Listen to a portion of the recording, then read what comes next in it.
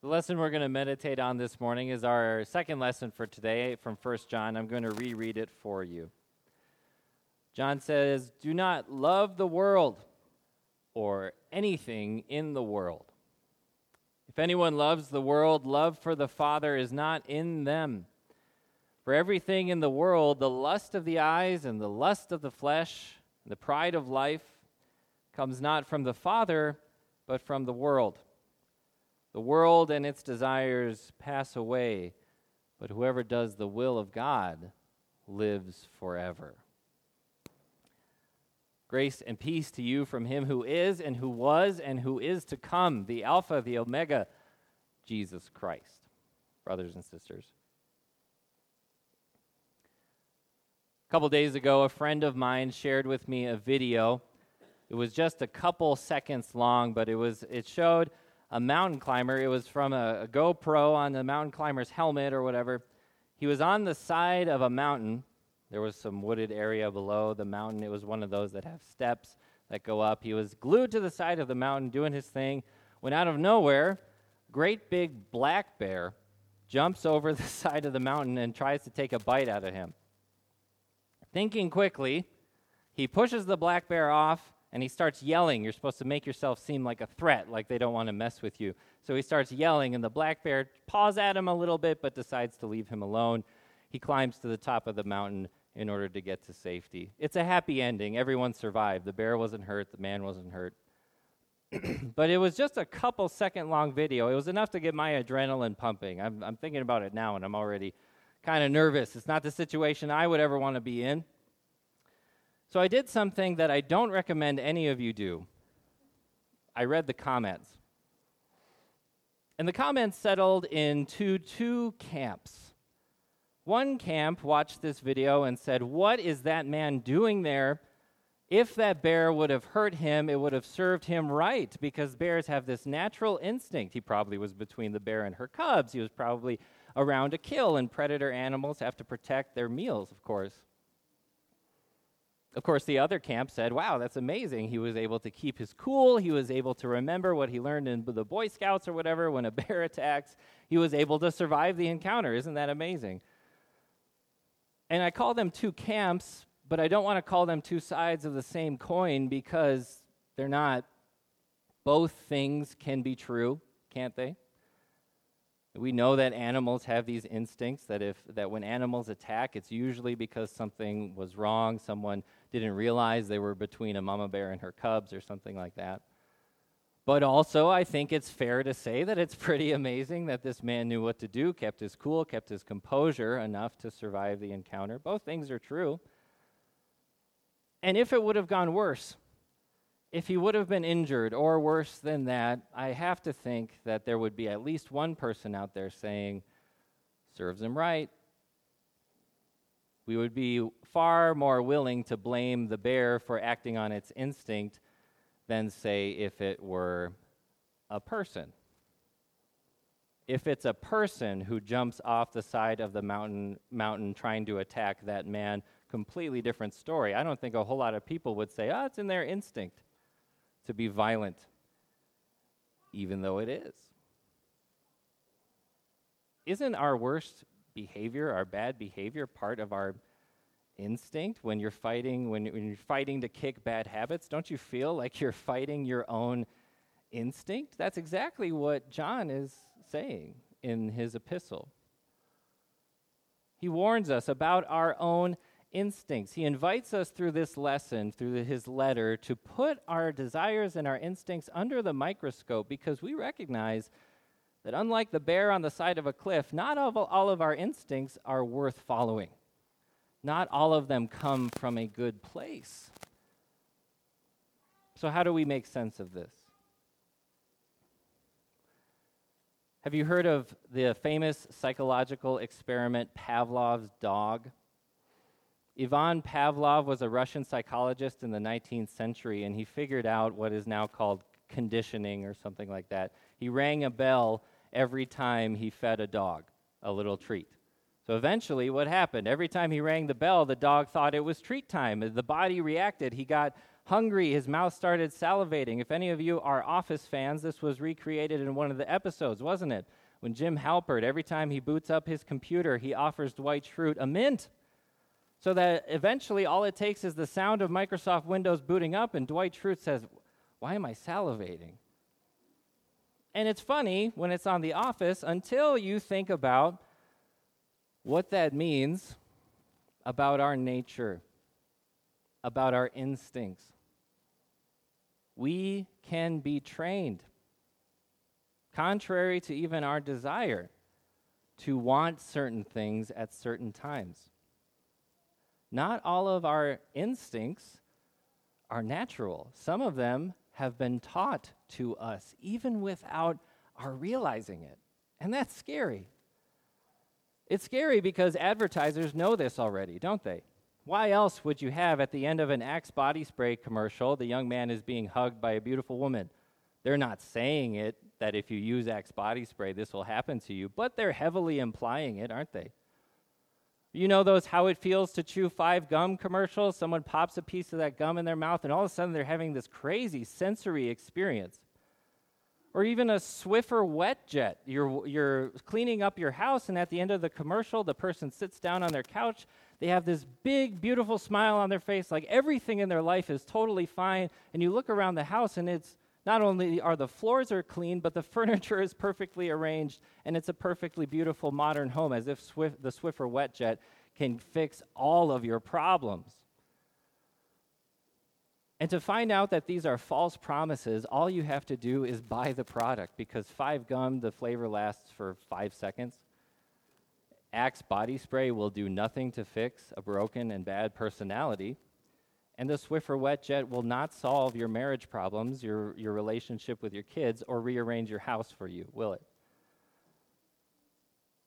And before I get all smug and think that I'm so sophisticated that these advertisements have no effect on me, I realize that this is exactly the way the world plays upon my sinful nature.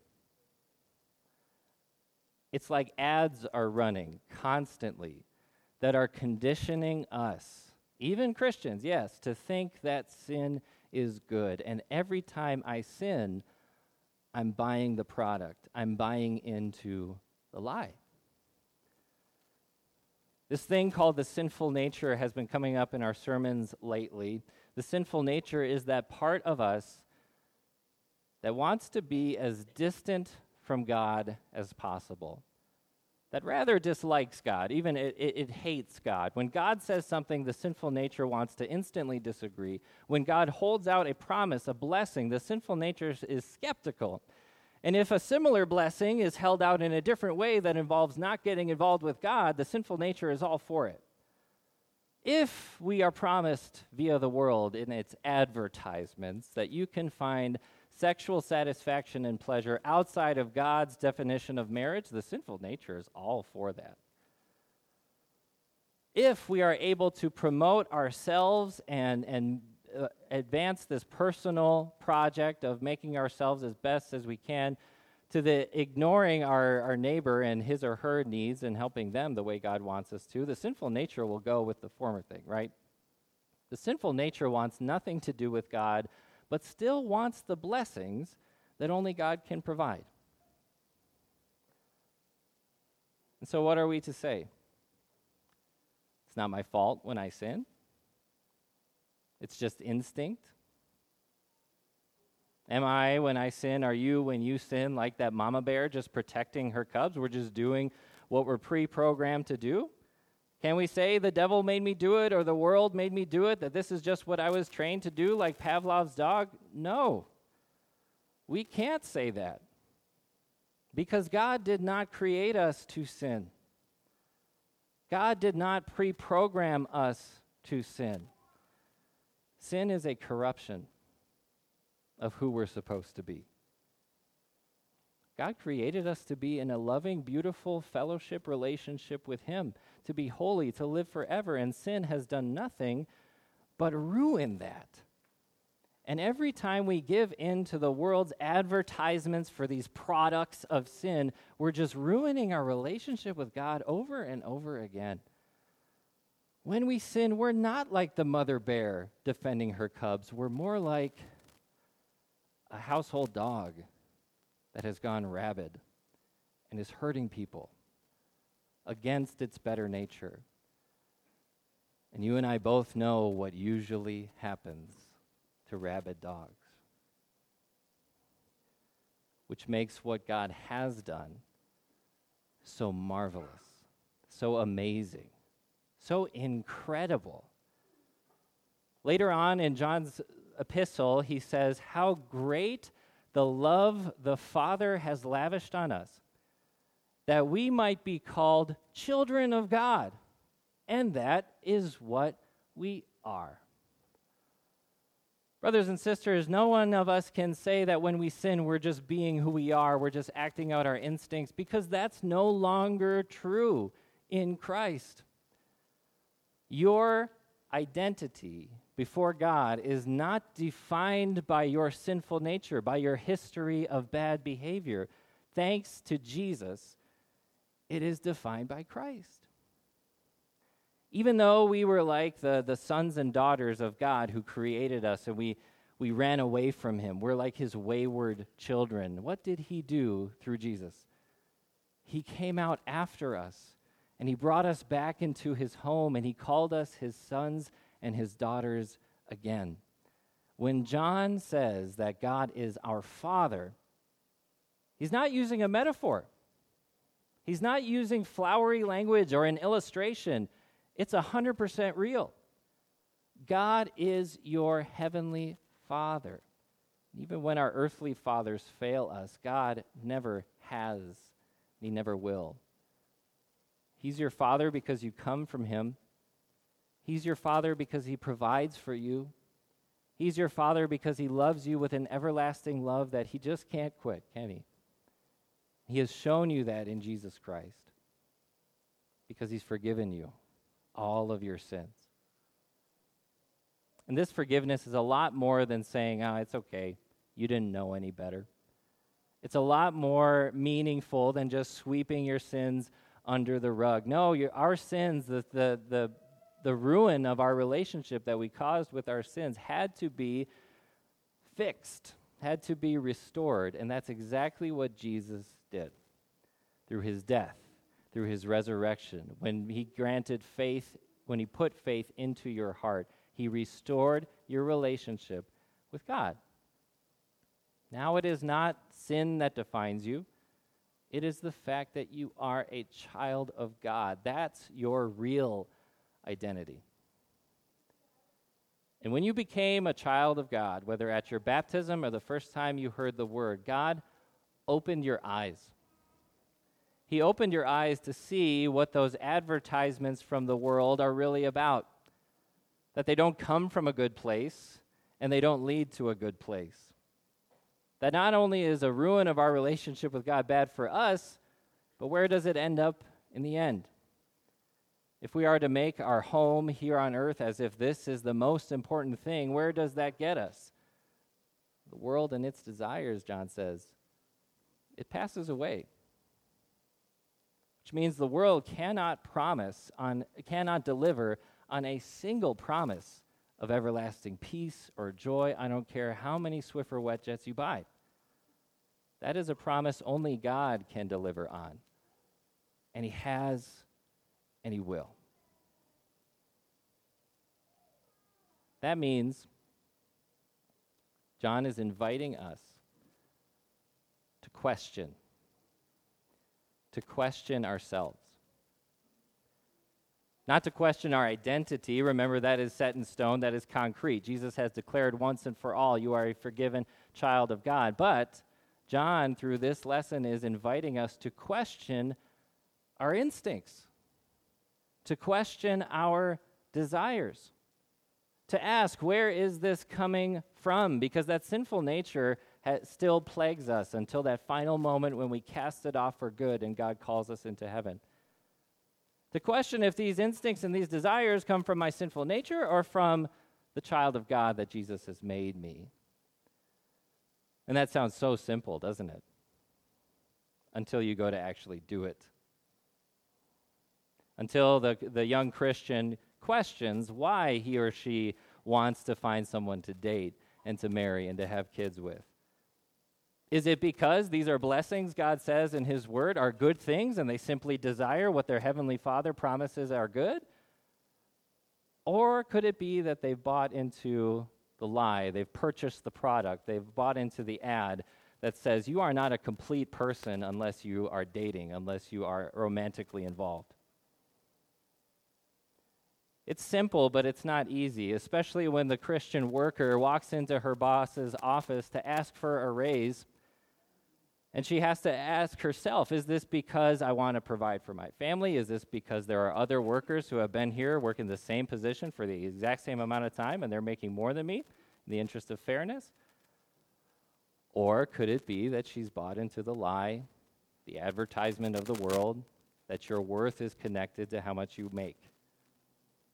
It sounds simple, but it's not easy to put your desires and your instincts under the microscope to see where they come from. But remember, your Heavenly Father hasn't left you without resources.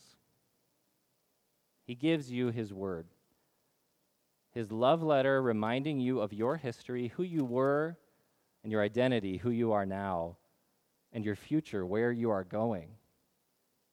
And He tells you what His will is for you. He tells you how to live in such a way that you can enjoy a blessed relationship with Him, removing all obstacles. And He reminds you again and again what attachment to this world means. It doesn't mean good for you, but how much more blessed it is to be in Christ. See, what Jesus has done for you and me is He has placed a new set of instincts in our heart, hasn't He?